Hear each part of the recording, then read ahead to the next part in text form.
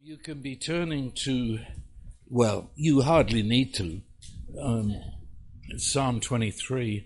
And of course, if you were here last week, you know that I attempted to speak on verse 6, but we got as far as surely. And, well, I tried again, and we got as far as goodness this week. And so I want to look at that. Surely goodness and loving kindness shall relentlessly pursue me all the days of my life. And that's it's a massive statement when you consider how David wrote it. You remember I said he wrote it when he was being pursued by his son Absalom, and he was literally within hours of death unless there was divine intervention.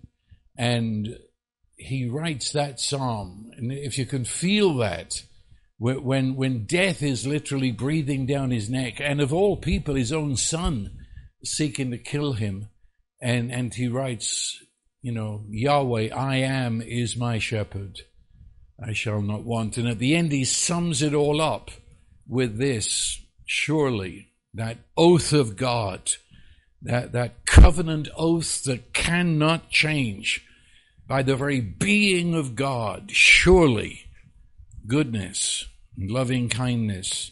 And as I said, follow is a ridiculous translation of that Hebrew word. Every other place in the entire Old Testament where that word is used, it's a relentless pursuit. It's persons following you, usually as enemies. But in this case, it's used to describe the pursuit of goodness and loving kindness. And I suppose the translators thought they couldn't use relentlessly pursue.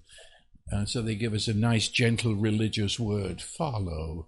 He didn't follow. It's a focused pursuit. Standing between him and Absalom is the pursuit of God's goodness. Goodness. The fact is, I'm going to be probably a bit extreme here, but the modern believer does not know the goodness of God. The American Christian doesn't really believe the goodness of God, even though it dominates the scripture and is presented to us, you might say, as the key, if you could use that term. The key of the very life in God is to know his goodness. If you don't know his goodness, you've got no foundation to stand on. And yet I find, after decades of moving through the US and the UK and English-speaking worlds, we have been trained in doubt. If you come from the regular religious background of our Western world, you have been subtly trained in doubt, to doubt the goodness of God. Well, we find that we've been trained in suspicion. We're more than hesitant. We're terrified of saying anything that might suggest that he is good and can only be good and is only pursuing us to do good. There's some sort of fear inside that would be going too far. We can't go that far with God, so we're cautious.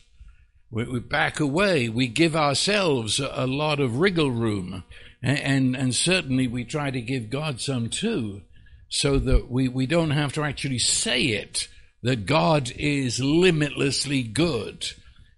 We never have to say that he seeks only our good under every circumstance, every place. We don't have to say that. That's too dangerous. That's getting too much like this. And we don't want to go there. So we bring in these great religious phrases, if it be your will. That is, I said this, but I don't, I can't believe your goodness would go that far. So I'm going to give you a way out and say, if it be your will, you can get away with this. And I won't be offended. I just feel very religious. And so you think of the incidences in life that we have separated out, that is too much for the goodness of God to reach to. That goodness doesn't go there. And so we have been trained not to expect it.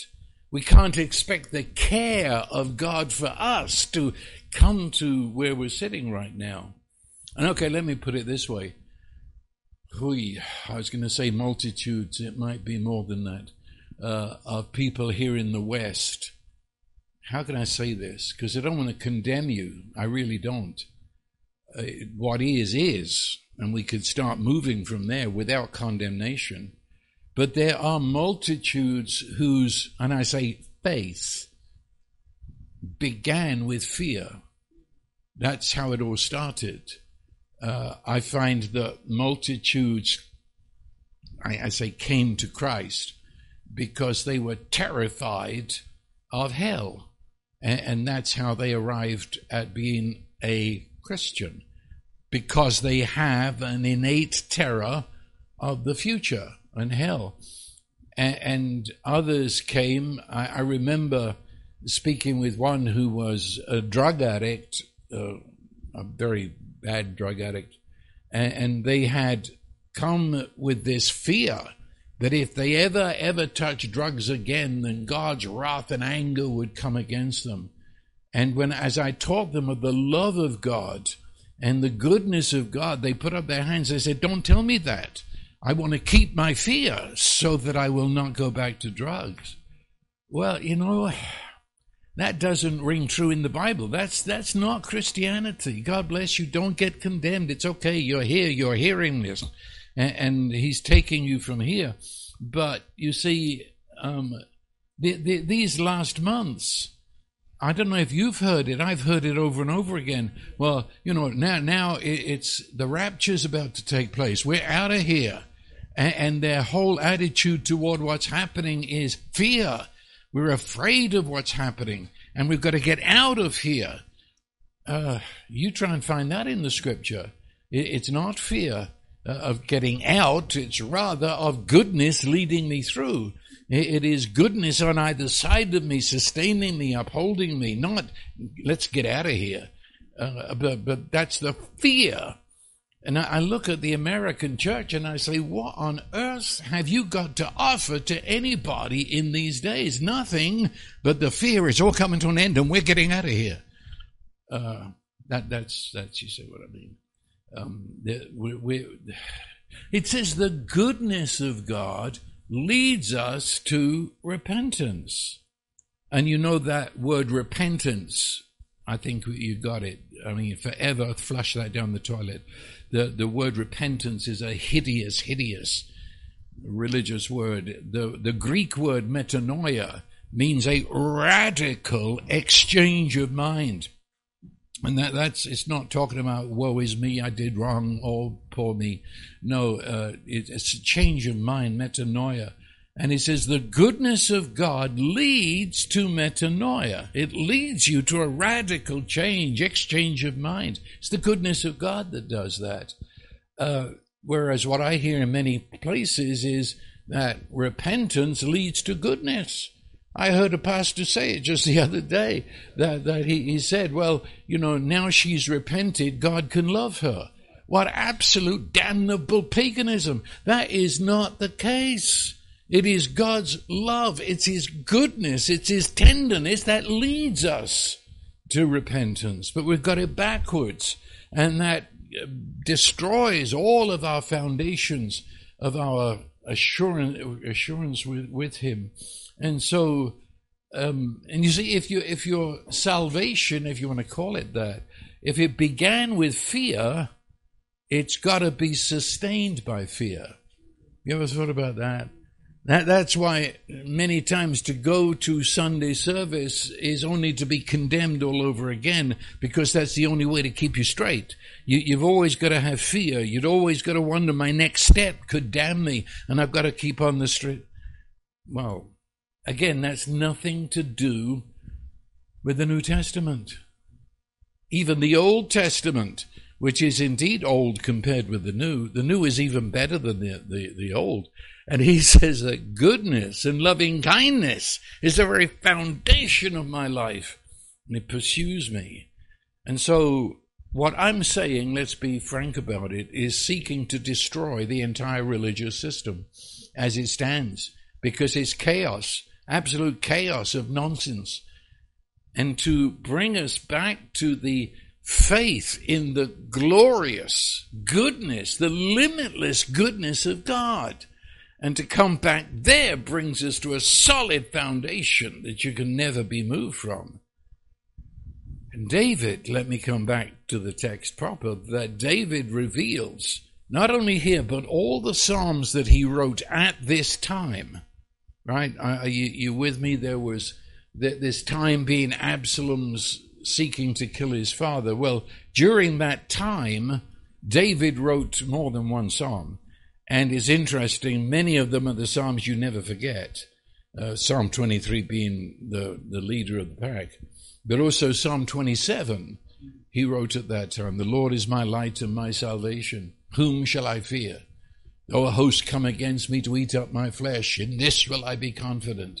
Then at the end, he tells you how he could say that. He said, "I would have despaired unless I had believed to see the goodness of God in the land of the living."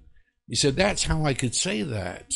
That's the foundation. It's the same thing he says in Psalm 23. It comes all through. This is his key. This is how he lives. This is how he can be confident. This is his assurance in the middle of the worst of circumstances. God is good. Now, where have you heard that before? God is. New Testament says God is love. And I've told you many times before what is, the is. We would tend to say God has love or God is loving. No, it doesn't say that. It says he is. And when you say is, it comes down to your very being. It's your essence, my isness. It's in the same verb conjugation as I am. I am. And I am being the very name of God, but in that same conjugation of verbs is part of it. And so God is good, God is love, is not speaking about an occasional attribute. I was in New Orleans one year around February, the Carnival, the Mardi Gras. And I wasn't ever Mardi Gras, but they were assembling, and some dear people, and I know they were doing their best as probably new believers, but they had a big sign up as they're singing Christian songs on the street corner, and the sign says, "God is in a good mood today." Sort of coming, while this offer lasts. But they're saying what many people think, that God has a mood. There are no moods in God. Is forbids a mood. Is means is, and is always is. And he is unchangeably who he is. And so when the scripture says God is good, it means it's always the way he is under all circumstances, in all places. He is, and therefore unchangeable. Which means I can trust him without even a thought. I can jump in his arms without wondering, is he going to catch me? We don't have to ask him to be good in a situation. You don't have to have a prayer meeting that simply recites to God everything he said he is and then ask him to be it. No, there's a lot of things we just relax back into. He is, and that's the end of the play. It's the end. Whatever I'm feeling right now, my feelings have got to bow to his is. Whatever's out there right now has got to bow to the fact of his is. This is the foundation. And I mean, just let me throw a few at you in Chronicles. 1 Chronicles 16 and 34. Oh, give thanks to the Lord, for he is good. That means the foundation of all praise and all thanks, its foundation, the stage on which you play it out, is that God is good. Deuteronomy 30 says, then the Lord your God will prosper you abundantly in all the work of your hand, offspring of your body, and your cattle, produce. For the Lord will again rejoice over you for good. That is, if I could use, the term rejoice means to leap in the air and spin around. That's what the word means. And so if you can imagine the triune God spinning for sheer delight that he's had opportunity to be to you all he wants to be and has blessed you. And notice how materialistic that is. He said, prosper you, and then gives the list in your family, the offspring of your body, the offspring of your cattle, and then the produce of your ground. This, he said, your whole business world, I want to invade with my goodness and rejoice as I see you rejoice in my goodness. Psalm 27 that we have already quoted, I would have despaired. It's a great verse. I would have despaired. He said, there's a limit. I would have lost it. I'm going down. The ship is sinking. I would have despaired unless, this was the key, unless I had believed that I would see, this isn't some in heaven when I die, I would see the goodness of the Lord right now in the land of the living, not in the land of the dead, right here and now. He said, that's what keeps me. He said, I would have despaired if I'd looked here or there, but it was this that kept me. And then, Psalm 34, oh, taste and see that the Lord is good. Notice, is good again. Psalm 25, good is the Lord. Psalm 75, surely, that word again, God is good. Psalm 106, give thanks to the Lord. He is good. And Psalm 145, the Lord is good to all, which is something else that is amazing in the scripture, that his goodness is not limited to believers. Now that's upsetting. But it says he pours out his goodness upon the just and the unjust. It isn't that some fields get rain because God likes them, and so he's good to them, and the others are desert dry. No, he says, rain he pours out upon the just and the unjust. He's good. Get the feel of it. He's good. But what does good mean? That's the trouble. What does good mean? I asked myself that question, and I felt like an idiot. Good means good. Good means good. I don't know another word to say instead. So we say it was a good day. What do you mean by that? He's a good person. Have a good day. That looks good on you. You know what?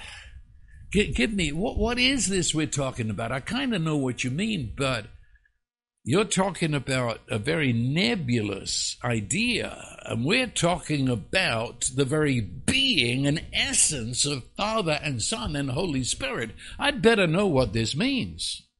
What is good? Well, first of all, it's relational. Good is not to be understood as sort of a vague niceness. Well, God is good, he's good. No, goodness is something you do to somebody. And I mean, if you're really going to bring it down to what it means, goodness is something that you are to another.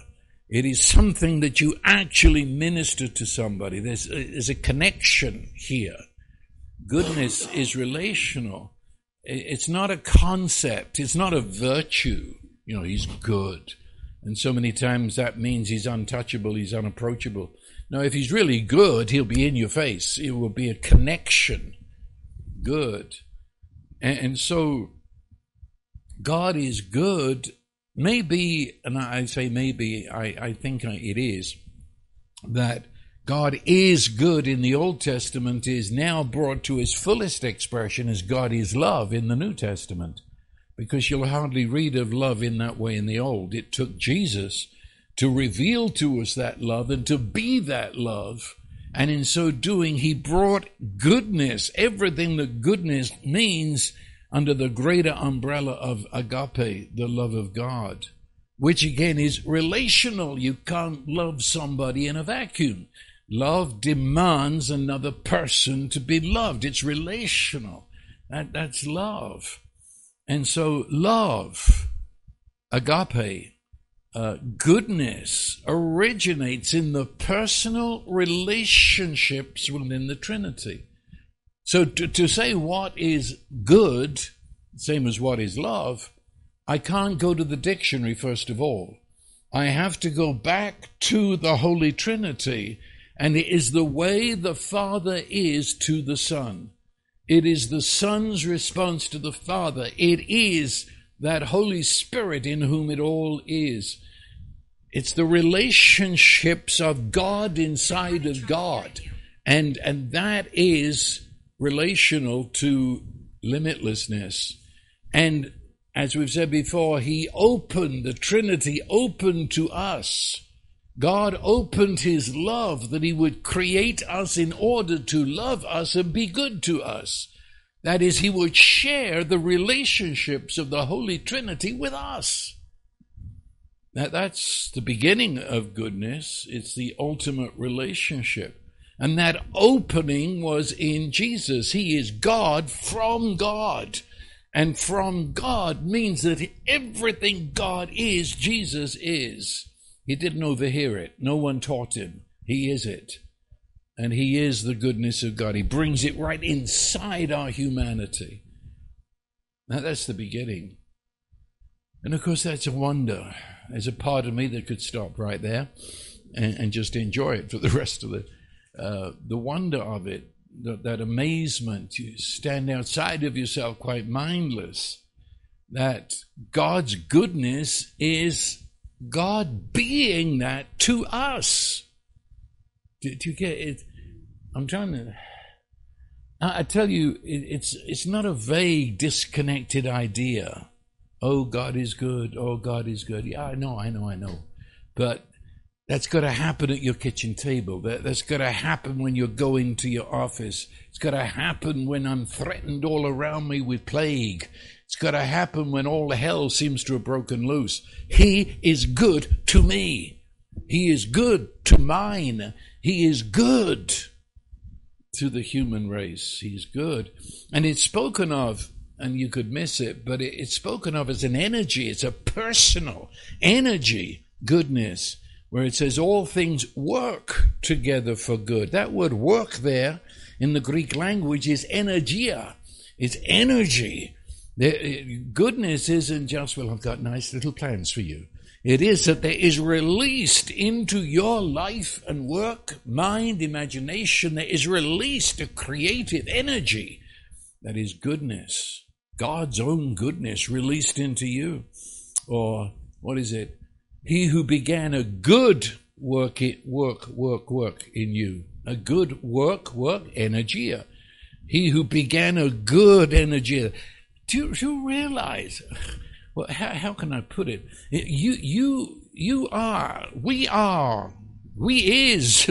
We an energy field of goodness. See, God isn't good. God is inside every one of us, and in every one of us, not sitting in an armchair, but the energy of goodness to bring to pass the goals of goodness. That's who God is. If you live in a vast ocean, if you prefer that, but what it is, wherever we turn, inside, outside, underneath, over, above, I am in this energy field, this vast ocean of God's energy. You see, goodness is not some sort of religious museum. Again, I've been around it. You know, you go into the museum and there it's in a case, you know, just for looking, big sign, don't touch. Means it was for somebody long time ago, it was very interesting, but don't touch it. It's disconnected to where you live. You stand on this side of the barrier and you look at this thing in the museum and go home and talk about it. Maybe it was a marvelous thing, but it's the best you can do. I mean, isn't that Sunday service for many people? Go to the museum, mere observers. Move along, please. Move along, please. Take a good look and move along. And we come back next week. Don't forget the box at the door. Hey, that is a caricature, but is it? No, not at all. His goodness, this energy, this personal energy with the face of Jesus in the Holy Spirit, this goodness causes wonder. That is the wow of the gospel. That is, as we talked before, the amazement with the Greek word, which means to stand outside your brain and you've lost orientation, you're overwhelmed. Wow. That's used over and over again in the Gospels. That's what this is all about, amazement. I mean, are you amazed? Seriously? You don't have to put up your hand, but are you amazed that the triune God, Father and Son and Holy Spirit, actually resides within you and you within him? Right down to the minutest expressions of that. He describes his goodness. What is it, Matthew 5? I think so. Where it describes the goodness of God as a God like who is Father, giving good gifts to his children. Now think about that. When you give gifts to children, you do so with an eye to seeing the delight on their face. I'm sure you had those Christmases where they gave you a much needed pair of jeans, and it was very necessary. But you don't give necessary things to children. That's cruel. I know they needed socks, but you could have waited till January for that. When you give to children, your delight in giving reflected in the delight on their face for something that in one sense is not necessary, but it brings delight. Right? I think that's true in all ages. He gives good gifts to his children. And really, it's there. Why did Jesus feed the 5,000? They weren't dying. They weren't starving. I've been there, and some of you have too. Up there in the hills overlooking the Galilee, you can see Capernaum across the lake. You can see Bethsaida. Yes, it would be a bit tough. You're hungry, go walking. But, we're not talking about worldwide starvation. They were just in a fix, but Jesus seems to have delight in feeding them, shall I say, a divine picnic. Do you follow me? Don't get so religious in thinking that there's some massive message here. The message is he likes you. He wants to have a food with you. And so he multiplied the loaves. And again, the water to wine. You realize that the wedding feast could have gone on. We're not talking about an absolute disaster. In fact, the disaster was in superstition. It was again, if you've been to Cana up there in the hills around the Galilee, and in Cana, it's off the track. They were a superstitious bunch. It's something like Bandera. It was the hill country, and Cana's up there, and a bunch of hillbillies, and they had a superstition that if you ran out of wine, the marriage is dead. Well, so got to get these people educated in more spiritual things and to realize it's not so. No, Jesus joined them in the superstition because he loved them. This is no time for a discussion on this. He said, no, I know the hell you're going through if you find out you've run out of wine. And so he, dare I say, just for the heck of it, he gave them 180 gallons of the best Cabernet. Yeah, it was. But do you understand? We're not dealing with tremendous necessity that's going to move the heavens and the earth. Yet it says that at that point he showed forth his glory, because that is the glory of God, that he loves us in the minutiae of life. He loves us even when we're so stupid as to have superstitions like that. It's okay. I'll join you where you're at. That's our God. That's our God. That's the amazing thing. Would my God do that? Is that my God? That would join me in my kitchen, in my office, when I'm facing situations that otherwise would be anxiety? Is this my God that just loves me so much he joins me, and goodness does things before I've even known about it? They ate the meal, and then where'd that come from? It was that sort of thing. And they didn't know that he turned the water to wine. He kept that a secret, because that's the way he works. He doesn't have a magazine to take pictures of all his miracles. He just does it, and that's goodness, kindness, gentleness. That's the way he is, and causes us to delight in that. And so he reveals himself. He reveals himself right from the beginning as when I say reveals, you know what I mean? He had to tell us who he is, because otherwise we never would have believed it. You see,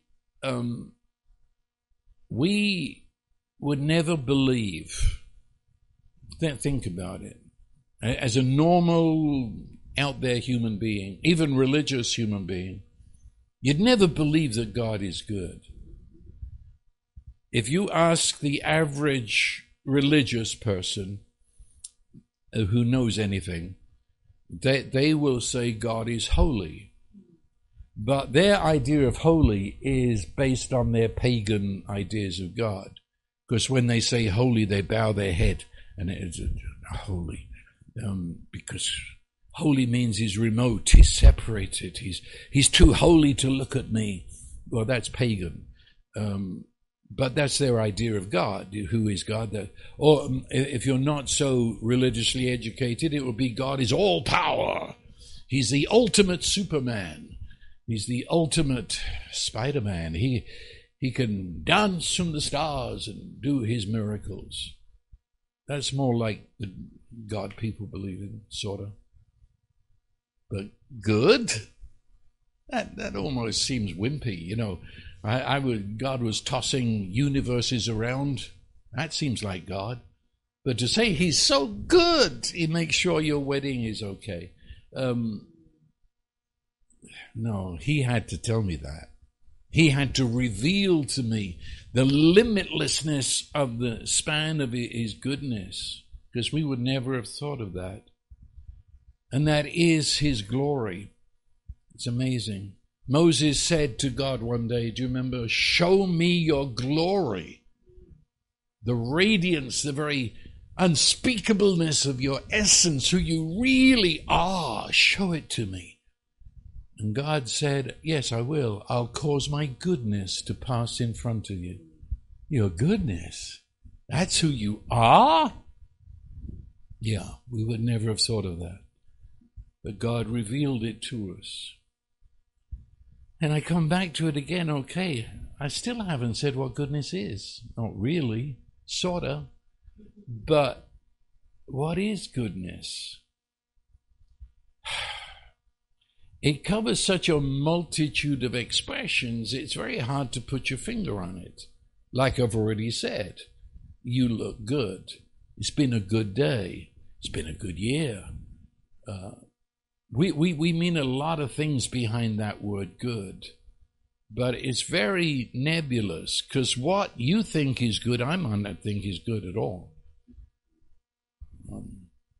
Someone looks out of the window and it's raining and the sky is dark and they say it's a bad day. And the farmer down the road claps his hands and it's a good day. Then, okay, I'm left with nothing now. Nothing. I don't know what the word means. What is goodness? it's describing the very person and the action of God, Father, Son, and Holy Spirit, and describing that taking place inside our lives. And therefore, what that is the highest and the best and most glorious, because it is God acting inside of us. But I need more than that. I need more than that. God is good. Well, it's the sum total. If it's His glory, it's the sum of who God is. So it would include a lot of other words, and it would be very much like love. Remember, love is patient. Love is patient. Goodness is patient. Impatience is because we're locked into time. Don't you realize I've only got another half an hour to tell everything, so I've got to get on with this. I've got to get on with this. Well, with God, there is no time. He invented time. And so He's above time. He's got all the time in the world. And therefore, if you don't get what I'm talking about today, it's okay. He's got all the time to love you and show you His goodness until you get it. So stop being impatient with yourself, because goodness is patient. Goodness, love is kind. And do you know what the word kind means? That's a good English word, but we rarely know what it means. Kindness is being useful. That's the meaning of the word.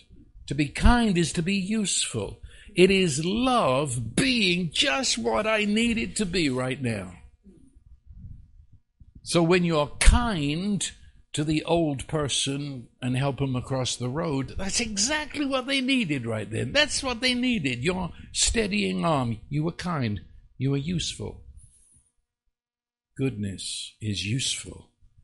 Goodness comes just where I need Him to be. And He is that. He's not jealous, it says. Jealous. Have you ever thought of God being jealous? I would think it to hear some people. They speak as if God grudges us having His blessings, that He hands them out very grudgingly, because as if He's jealous that you would get too much and be something like Him. I'll leave that. Love does not brag. That's why we're having such a problem with this, because God never brags. He reveals who He is. But you see, it's the pagan God that says, grovel, you piece of dirt. Come down there and praise me because I'm so great. God never says that. He comes down there with you and says, would you please get up so we can talk face to face? And so God doesn't brag. Goodness is never on show.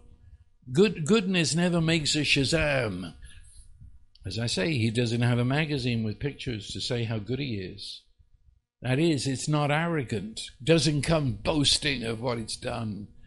You look back and say, where did that come from?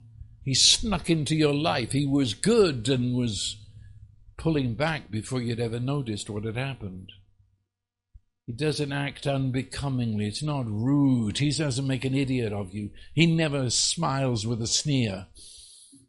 He's not arrogant. Goodness is so kind, so gentle, so patient. Always, always. Surely you can bank on that. He will never be any other than this. He doesn't seek His own. That's amazing. God doesn't seek His own. Got to glorify God. Well, up to a point, of course. But the fact is, He's seeking to glorify you. You might go along with the plan. He doesn't act unbecoming. He's not arrogant. He doesn't seek His own. He's not provoked, which in plain English means He doesn't get pissed off at you. He's not forever annoyed with you. He's never ever picking. He's not fussing over you in a negative way. No, He's good, you see. He's good. Do you get somewhat of a picture? And then, of course, He doesn't take into account a wrong suffered. Have they ever read this out there? I thought He kept a book of everything I ever did wrong. And then he's going to read it to me one day, isn't he? I thought that just before forget. But it says in the scripture, love does not seek his own, does not take into account a wrong suffered. So he doesn't even remember what you did wrong. Think about that. That's goodness, you see. That's goodness. And you can say, surely, surely, on the oath of God, this is who he is. Surely. Well, what about Galatians? The fruit of the Spirit. The Holy Spirit brings with him love and joy and peace and patience and kindness and goodness and faithfulness, gentleness. That means it's all part of that family. Where you have goodness, you have love, you have joy, you have peace, kindness. That's God. Kind, gentle, fullness of compassion. So when Jesus described himself, he said he was the good shepherd. Good shepherd. And then went on to say what that good shepherd looked like. Always associated with stupid lost sheep. Going where the sheep was, having compassion on the sheep, putting it around his neck and carrying it home. That's goodness. That's goodness. Tender. That would be a good word to describe the shepherd's side of good. Tender. Soft love. Tender love. Do you know what I mean? There are some people you wish they'd stop loving you. Whenever they do, they let you know. Please. I prefer the tender love, the mother love of God. And so, goodness has locked into it the ideas of bountiful. It was a good harvest. It means there was an abundance. It means, actually, one way of translating it would be wealth, and it would mean richness and fullness. That's always goodness brings that. The religious world always thinks of holiness and being right with God as poverty. Poverty is part of what we were raised with. And I don't mean necessarily in poverty extremes of clothes and food, but we were raised with a poverty mentality that God is not into too much. He'll never give you too much. It's just, he had a hard job giving you that much. There's always the feeling of not enough is very good. Then you're holy. If you get a patch in your jeans, because nowadays you'd pay extra for that, but in the old days it meant you were repairing your jeans. But that was a sign of holiness, The store where the good Pentecostal shopped was, Salvation Army, because that's part of, you don't have a new car, you don't have anything new, you don't have an experience of God that makes you glow with glory. No, always just not enough. Not enough. That's whereas the word good has written into it ample supply. It's written into it your desire fulfilled. God is not on a budget. Goodness means extreme. And he always gives more than enough. And some of us, we were raised at the end of the Depression and during the war years. I remember my grandmother bending over me saying, "You clean that plate." Remember all the poor people dying in the Gobi Desert? And I said they could have my plate. But that's how we were raised. It was always that we don't have enough here. There's never enough. You've got to eat what you can. Jesus would have sent my grandmother into the loony house. I mean, he fed 5,000 and there were 12 enormous bread baskets left over. And I say it again, 180 gallons of wine. He made that. He says, It gives how much water was in each of the whatever they are.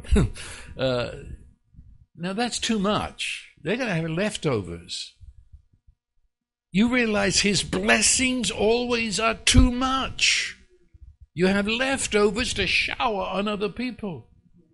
That's good. That's the goodness. His good is wholeness. Do you remember at creation?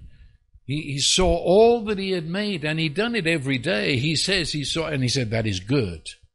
That is good. That is good. And then when he saw all he has made, he said, it's very good. What's he saying? He means it's whole. It's everything I intended it to be. It is a cabbage that is according to the blueprint. There's no disease. It's not twisted and warped. There's nothing wrong. It is whole. Yeah. You could say goodness is holistic. It covers everything in terms of wholeness and health. So Jesus, Acts 10:38, Jesus went about doing good and healing all who were oppressed of the devil. That's a sum of the whole life of Jesus. That's good. So there is a personal force, energy working in me and you now that is always pro-wholeness. It's always to bring your spirit to its fullest potential, to open your mind to receive the revelation of God, to send your emotions into joy unspeakable and full of glory, and to get into every cell of your body and be your health and strength. So that's goodness. It says, surely, that's your goodness. If you wonder why I keep saying that, listen to last week. It's so it includes this idea of prosperity. I want to stay on that level, because sometimes you can make this so ethereal that it's of no use. That goodness shows up. It's God doing love for us in the oddest places. And there's a verse in the third epistle of John, and verse 2, where he says that he's praying that you may prosper and be in health, even as your soul prospers. That word prosper, it doesn't really mean what it means in English today, because English prosperity can mean just having a good bank account. Biblical prosperity, and especially the word used here, it speaks of an inner prosperity that comes up through your whole being, and then it affects every part of your life. And so you are prosperous. And it was described by people in that day, this word would be prosperity on the road. They used it to describe traveling through life as on a journey. And you're on a road, but you'll travel with success. You'll be prosperous as you move through life. And that means that it will be unexpected.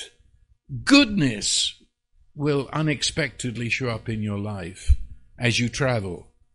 Our normal mindset is, I bet something's going to go wrong. We've got to check all the possibles, because the way it is, it's Murphy's Law. And, well, would you get rid of that? No. He says, on the road of life, you will be successful in your destinations. All will go well. It would mean you have favor with customs. You look back and say, boy, that was easy. Goodness was there. You're constantly attended by goodness. Even in HEB, you're attended by goodness. It isn't just certain holy places.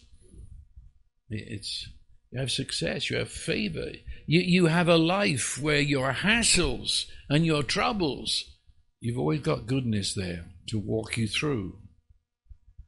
Because it covers health, it covers your work, whatever that is. It covers your family relationships and joy and peace. That's where it shows up.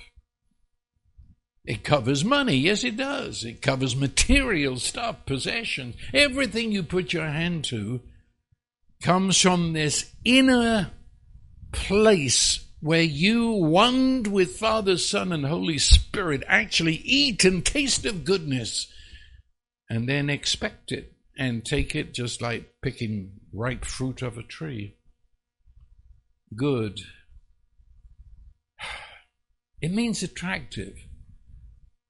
Again, we use that. You're good looking, Oh, boy, she looks good. It's a way of saying attractiveness, but that is reflected in the scripture. And goodness is pleasant. It's a pleasantness. I have a good feeling about this place. It's got that pleasantness attached to it, the senses. It's something delightful, something beautiful, something that is so harmonious. It actually produces a song inside of me. Goodness produces melody in life. And therefore, be filled with the Spirit, speaking to yourself in songs and hymns and songs given by the Spirit. In everything, give thanks. Now, there's a life. And you're not giving thanks to God for something. You're giving God simply because God is God. I hope I get there. I don't know if I will, but we get there next week if I don't, because there's what were they doing in Acts 16 when in the innermost dungeon they were singing so loud that they were not saying, okay, Silas, if you just sing a bit louder, we might get this thing done. We're confessing deliverance here, and so let's sing so the walls will fall down. They were singing praise to God because, God, you're so good. And I don't know what aspect of his goodness they were singing about, because I'm on the outside of that, and it doesn't look good in there. But they did. They sang. The fact the walls fell down would be the biggest surprise they ever had. They weren't doing it for that. Actually, we use this term, don't we, for aged wine. Well, I know some of you wouldn't know that, but aged wine is a good wine. It's a good wine. When you hear a wine connoisseur say it's a good wine, it means aged. It means you're going to remember this taste. It's a good wine. It means it's rich. It's pleasant. On the tongue, it has a harmony of different tastes. Have you ever heard one of those wine connoisseurs, there's a hint of this and a hint of that? And that's what they're talking about. There's no harshness. There's no bitterness. It's a good, aged wine. And it's used, in the Bible, it's used, good is used to describe it. Think about that. Goodness comes to you from the ages of ages of ages. This goodness wine has been in his wine cellar since before time began. It's aged, rich. It's got the fullness of God in it. It brings pleasure and delight, and there's no harshness and there's no bitterness. Surely I say that. This is your life. Why do we call it the good news? Because this is what this news brings to us. And you see, faith is waking up to this. It's an awakening to what I'm saying is true. Unbelief is contradicting this revelation, or putting the brakes on, or putting limits where there are no limits. It's denying his goodness. It's holding him in suspicion that I'm not sure that you're going to be this. I can't rest my life on it. You might let me down. But faith is awakened to the surely, the unchangeableness of this, the impossibility of unchangeable. This is who God is. And the good news is that he has shared this with us. Notice my past tense. He has. He has brought this to us in Jesus. And so we have a metanoia, a radical change of mind, that we now expect this. In the best sense of the word, we now take it for granted. That's not always a good expression, but this time it is. I can take it for granted because it has been granted to us in Jesus. So I can take what's been granted. This is so. That's probably the hardest thing I've said. Because all we want to do is present our alleged goodness to him to kind of get him working. But he is good, which means he owns his goodness. He's not selling shares.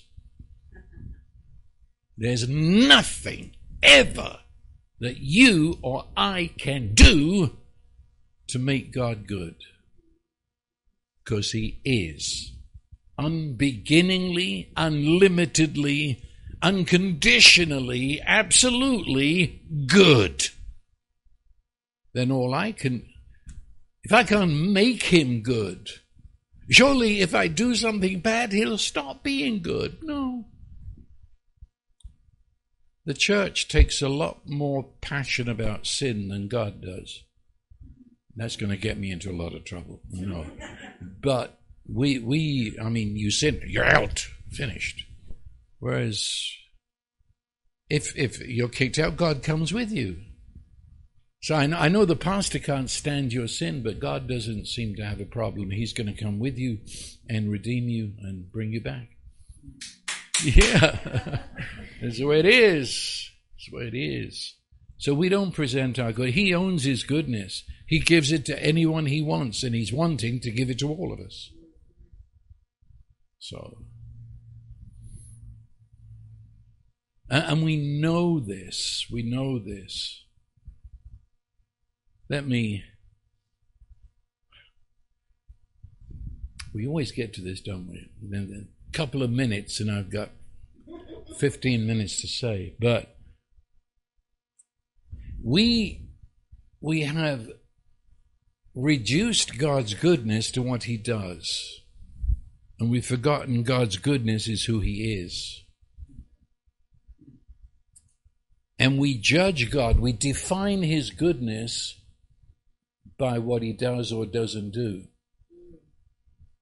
So you say, I wanted this, whatever. If God was good, he would have given it to me. You call God good when this is going on? We've missed it. Missed it. God is good. We trust in his goodness, and he will walk us through whatever circumstance we are in. And along the way, yes, there will be the delight on his face as he surprises you, but we don't hold the cards. We don't say, if you don't do this, then you're not good. No, he's good. It's the same thing the devil did it with Jesus. It's his favorite strategy. And so many people fall for it. You know, the Father said to Jesus at the River Jordan, "This is my beloved Son." 6 weeks later, in the desert, facing Satan, Satan says, if you're the Son of God. I know what you heard. I know what I heard. It's a bit much to believe, isn't it? If you're the Son of God, do a trick or two. I think said the devil, I think I could believe you're the Son of God if you turn those stones into bread. That'd be very convincing. Yeah. If you can turn stones into bread, you're the Son of God.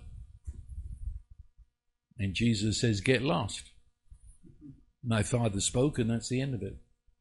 Man shall not live by bread alone, but by every word that comes out of the mouth of the Father. but I still hear it. It's here today all around us. If God's good, then why this? Meaning, if you're good, do us a trick. Come on, come on. Then I'll believe you're good. I remember when I was in Africa, we were pretty out there in the bush. And you might have, but there are no highways through the jungle. There are no marked pathways, really. Not really. Not that I could see, anyway. And, of course, there are no maps. And Siri doesn't work there. It's what I mean is, if you're in the jungle out there, you're pretty much on your own. You'd better know where you're going. And I asked the missionary in this particular village, your missionary, don't you have maps of this place? I mean, don't you have a compass even? And no, but I said, I've got to get to this place. So he called over this little kid, couldn't have been more than 10 or 11, and just a torn pair of old shorts he picked up somewhere. And he said, he'll take you. And the jungle's a big place. And that kid doesn't look like he's beyond playing with toys. And the kid picked it up. And in the, we called it Pidgin English. It's the English of the natives. He came and he said, Pa, which means exalted Father. Pa, I am the map. I am the path. Follow me. And he went off, and I followed him. And I could have looked at the jungle and be terrified, because there's no way through that I could see, just repetition of the same. And of course, we confronted potential dangers with animals and snakes, and that kid knew it was coming and would take us off track. And he would point out after the fact, this is why we went here. And he took me straight to the destination. I never forgot that. Never forgot that. And I had other experiences with guides, not only in Africa, but other parts of the world too. And you are never thinking about what you're going through, nor do you ever give advice to the guide. And say, now, it looks pretty bad up there, and I think you should. In fact, I'm asking you, would you? No, you just hang in there behind the guide. And I was in the mountains of Oregon, Cascade Mountains, and I don't know if you've ever been there, but there comes a point on the road where it says, no maps beyond this point. That is, you're entering unmapped country. And we went in there, and I had, this is in the States, and I had a guide with me. It's just a local pastor, but he knew his way around. Well, I wouldn't like to be lost up there. But my only thing was keep your eyes on him. What he says is not, do I understand it? And never present a better idea. Never say yes, but you just keep in behind. Do you realize in life there are no maps? The only map we've got is Jesus said, I am the way. I am the way. And the Holy Spirit is my immediate guide. And the goodness of God is that he walks me through it. It isn't that I throw out a challenge and say, if you do this, then I'll say you're good. No, goodness doesn't do stuff and say, now, are you satisfied? No, goodness says, come with me. We're going to face this together. David said it in the psalm already. This is a summation of the psalm. Already he said, even though I walk through the valley of the shadow of death, I will fear no evil because you are with me. He didn't say, if you don't deliver me from the valley of the shadow of death, I won't believe you. No, he says, we're going through. We're going through. But I'm trusting you, and you are taking me through. Goodness takes you through, and on the way does the most delightful, unexpected things. But I'll tell you this. Probably edit it out, but one thing I might have told you. Well, it's too long a story. I just start at the end. We were deep in the Zimbabwe jungle, and I had with me one of the wardens, game wardens, and he was taking me back to camp, and I could see the smoke from the campfire. We were it was there. And as we emerged out of the jungle, there was this great plain, grass. They called it elephant grass. And there were about 400 elephants there. And over there I could see there's the smoke of the camp. But to get there were 400 elephants. So I said to him, this is going to take a long time to go all around this field. He said, no, we're going through. I said, how are we going through 400 elephants? African elephants, not those nice Indian ones. African, they're all upset. And again he said the words, and they're unrehearsed. He said, just follow me. He said, whatever I do, you do the same. And I crawled on my belly with elephant feet here and elephant feet there. And I got my eyes on that warden. Where he did, I did. We're going through. And the only thought I had, if ever I make it alive through this, it will be a jolly good story. But I've never forgotten that. Us Christians, especially at this point in the 21st century, we've been told now we address those elephants that in the name of Jesus they disappear, they go, and we just walk through the field. Whereas in Scripture, yea, though I walk, go on my belly, through a herd of elephants, I will fear no evil, because you are with me and you know what you're doing. Does that make any sense? Because I hear it all the time. If God is so good, why? Well, that's not the point. It's not the point.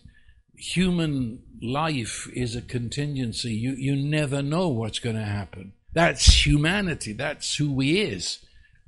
But the fact is, God became us. Joined us at this flesh level, this brain level. He joined us, one with us, and brought with Him the fullness of God who is good.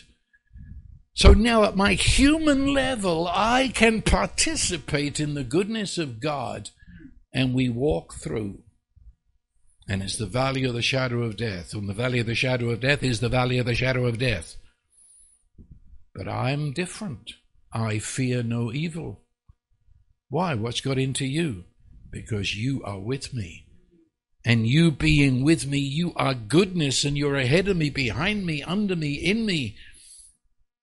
And I arrive the other side and realize, where did that peace come from? Where did... And you know what I'm talking about. I'm sure you've had such experiences. Where it's afterwards, where did it come? How did I know to do that? And of course, if you're going to deny the goodness of God, you'll say, what a coincidence, boy, I was a lucky day. And He will just smile because He loves you enough. He's patient. One day you'll realize it was all His goodness. One day you'll realize you were attended by an army of good angels. But if you don't get it, He sticks with you. Because you remember, He owns His goodness. You can't buy it. So it's not your goodness that keeps it going. It's not even your realizing His goodness. You can act like an idiot and He still loves you. and you go on through. That's the way it is. There's quite a bit more to say. But time is gone.